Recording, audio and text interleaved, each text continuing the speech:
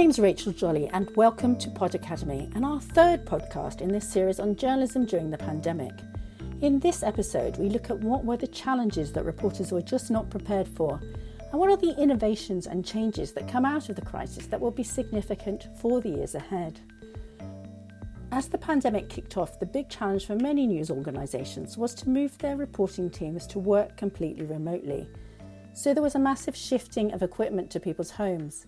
Suddenly all sorts of questions were being asked about filing stories in different ways and how to cover stories while reducing risks of infection. Very few had experience covering a pandemic before, and so there was no obvious formula to follow. Then there were technical challenges of using new equipment or older equipment differently. At the same time, staff were off sick or on furlough, or newsrooms were cut back because of financial pressures. So what were the toughest obstacles? And what are the innovations that might make a difference to how journalism is done in the future? We talked to experts in the field to find out. First, we went to Milan, which was the epicentre of the pandemic in Italy, and we talked to Laura Silvia Battaglia, their coordinator and soon-to-be director of the Catholic University of Milan's Journalism School, and a journalist herself. We started by talking about the challenges for the journalism school and its students. Here in Milan, we started in February thinking about how it could be possible covering the pandemic, but we weren't really conscious about the challenges for our profession and also about the risks at the beginning. No one knew exactly what COVID-19 was. We started thinking about the safety for our students and the risks related to cover these areas. So the challenges were very significant because we used to send our students around like every reporter does, but at the same time they are students. We taught them immediately trying to keep the distance, the safety distance, how to cover yourself, using masks, using face shields. So we provided all this stuff to our students. And we decided only the people that really want to go out for reporting, of course, covering themselves and try to avoid any risk and following the rules. So only the people that want, they will do it. And the others, they don't want, they will not do, and they will work as a desk for our publications. Richard Sambrook, a former director of global news at the BBC and now director of the Centre for Journalism at Cardiff University, on why it was difficult for news organisations to know where to start. Nobody's had direct experience reporting a pandemic like this before, so I think it took quite a while for people to understand how to use the statistics, how to use the figures, what to expect from the science and so on as well. That took quite a lot of catching up with, even for some of the health specialists. There's the whole question of being remote from the community they serve, because actually, if anything that we've learned over the last few years is journalism has been too remote and needs to get closer to the community. But the pandemic's come in and now got in the way of that as well. So trying to report the impact, in ways that are still COVID compliant, if you like, is difficult and challenging and quite complicated.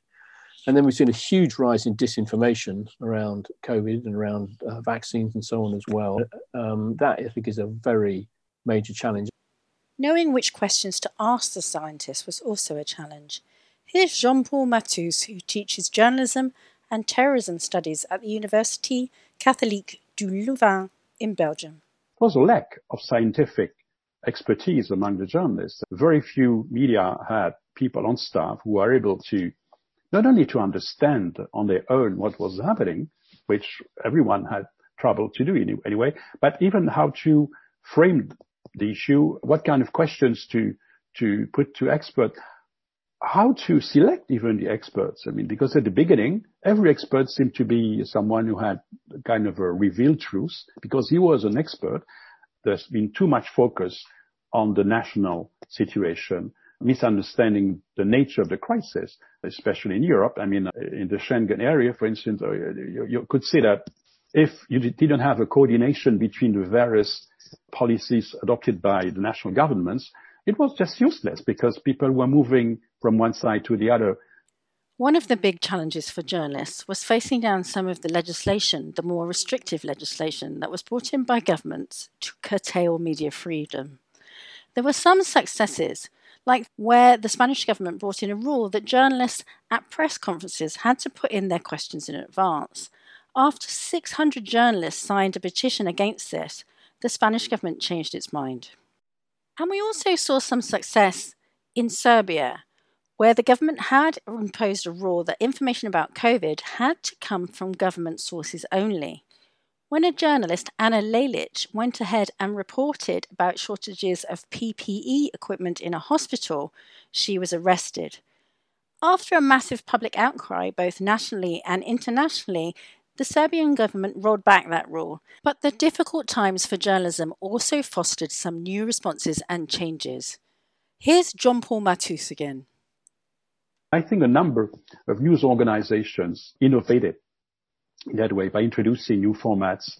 For instance, fact-checking. They did not only fact-checking, they introduced new ways of showing fact-checking, sort of better data journalism, podcast, explanatory journalism. So it was just not saying he or she is wrong, right or wrong. No, it was trying to go beyond that just simple form of fact-checking. There were innovations in a number of newspapers and broadcast companies. I have seen a comparison between a number of elitist newspapers in Europe, Frankfurter Allgemeine Zeitung, El País, The Guardian, for instance, Le Monde, showing how they really moved ahead on a number of innovations that were part of their own digital transformation and transition. But the COVID crisis really accelerated a number of trends, which at the end of the day would have been adopted, but much later. But even, for instance, the French government gave millions as support to the media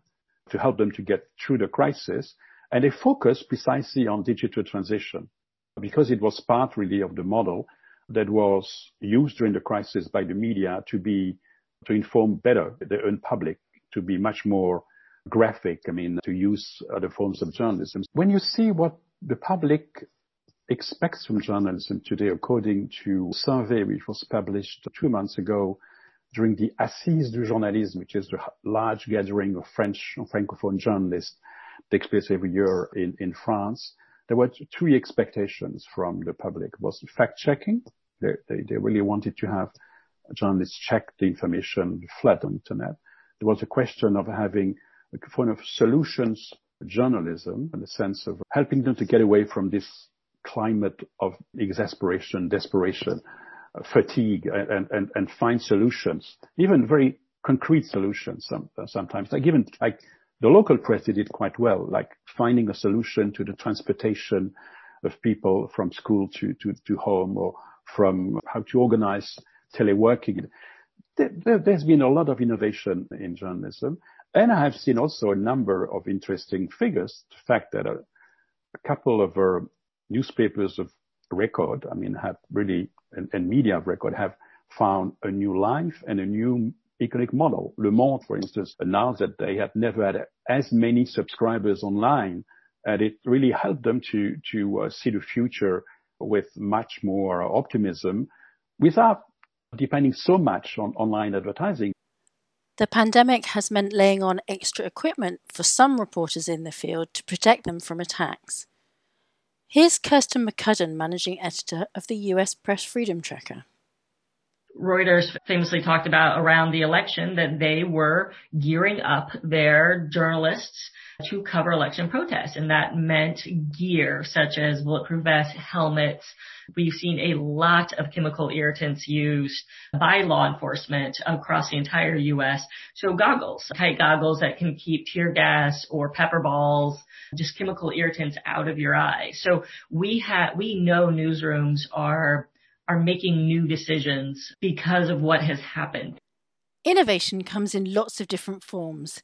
Here's Damien Radcliffe of the University of Oregon and Lada Price of Sheffield Hallam University to talk about the rise of news podcasts. At the start of the pandemic, if you'd have said people will listen to more podcasts, I think a lot of people would have been really surprised by that, because the assumption I've found with a lot of my colleagues is that people listen to podcasts whilst they're on the move. The Reuters Institute for the Study of Journalists has actually noticed quite a significant growth in news podcasts. So these have become very, very popular, and especially among younger audiences. And the other thing that's happened, I think you've noted that before, people really are focusing on their local news outlets and supporting their local radio stations, local media, and actually getting some paid subscriptions along with their other types of subscription. It's obviously how we have seen large amounts of innovation all around the world, a lot of it driven by, certainly in the first part of the pandemic, just a huge demand from audiences who wanted to know and understand and make sense of what was happening with this new novel coronavirus.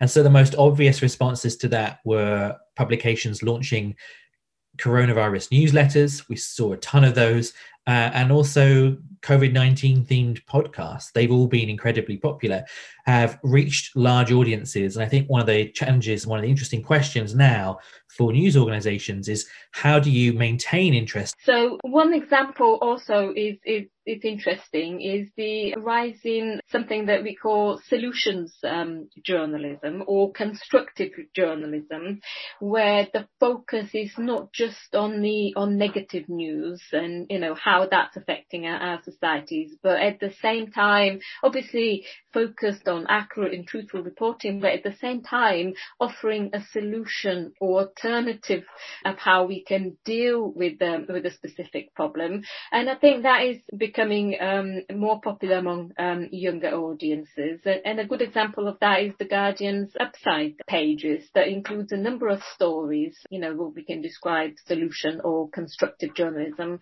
And I think that's a positive development. In other countries, in Bulgaria, for example, some media outlets introduced special sections, which was news not on a pandemic, included news not on a pandemic, just to give people a little bit of extra space to read about something else and to sort of, help us all feel less helpless. Some newspapers, news websites also introduced these platforms where local people could swap information.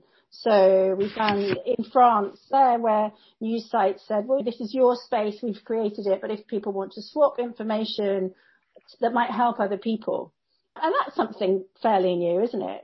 That's come out of the pandemic and I think makes people more connected to their local news organisation, but also gives them a bit of power to do things themselves, which is I thought that was quite interesting. In Eastern Europe, there was a trend for the past few years where news organizations have actually been supplementing their income from events and conferences. And that, unfortunately, was affected, obviously, with restrictions posed during the pandemic, restrictions on gatherings and movements. But I'm seeing signs that some of them are actually starting to organize some online events and gatherings. So perhaps that is something as well that will develop. So, just a few examples of using kind of WhatsApp alone. There's examples of organizations in the Ivory Coast creating daily WhatsApp blasts that are going out, kind of giving you sort of your lowdown on what you need to know today.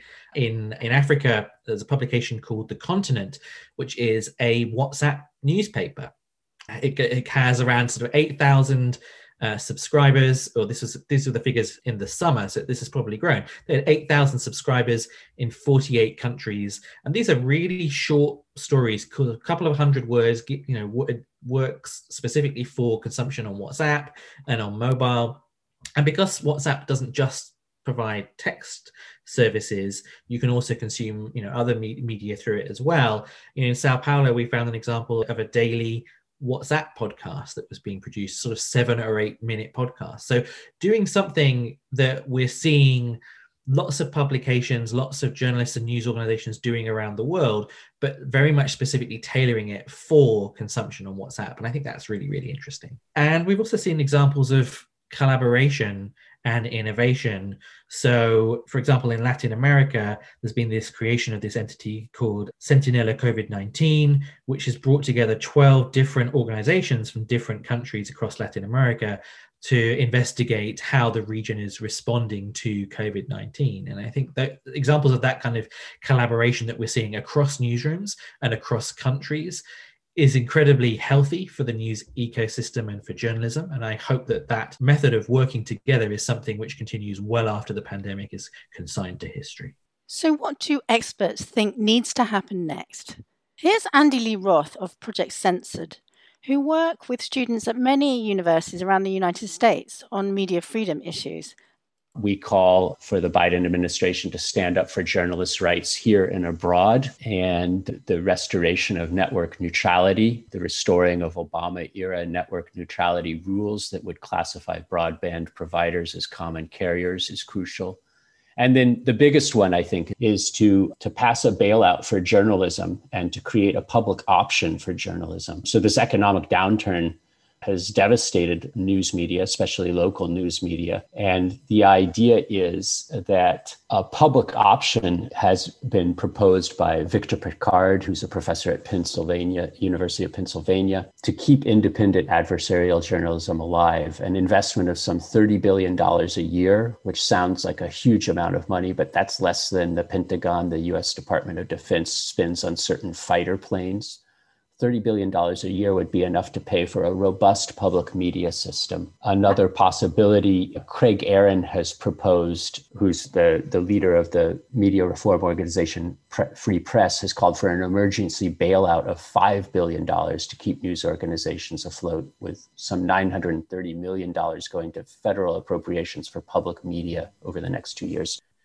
And the pandemic has exposed how dangerous misinformation, especially around the vaccine, can be. Media literacy is vital for our future, as Richard Sambrook explains. Part of the long-term thing is about media literacy. People need to think harder about what they can trust and why in a way they've never had to before. The onus has switched from the producer to the consumer in deciding what's important to them and what they can trust and what's reliable. And that's going to be a very long-term thing, because actually we're not very good at media literacy, and a lot of people talk about it as apple pie and motherhood. You know, it's not at the core of the educational curriculum. There are lots of little initiatives around media literacy, but nothing of any great substance.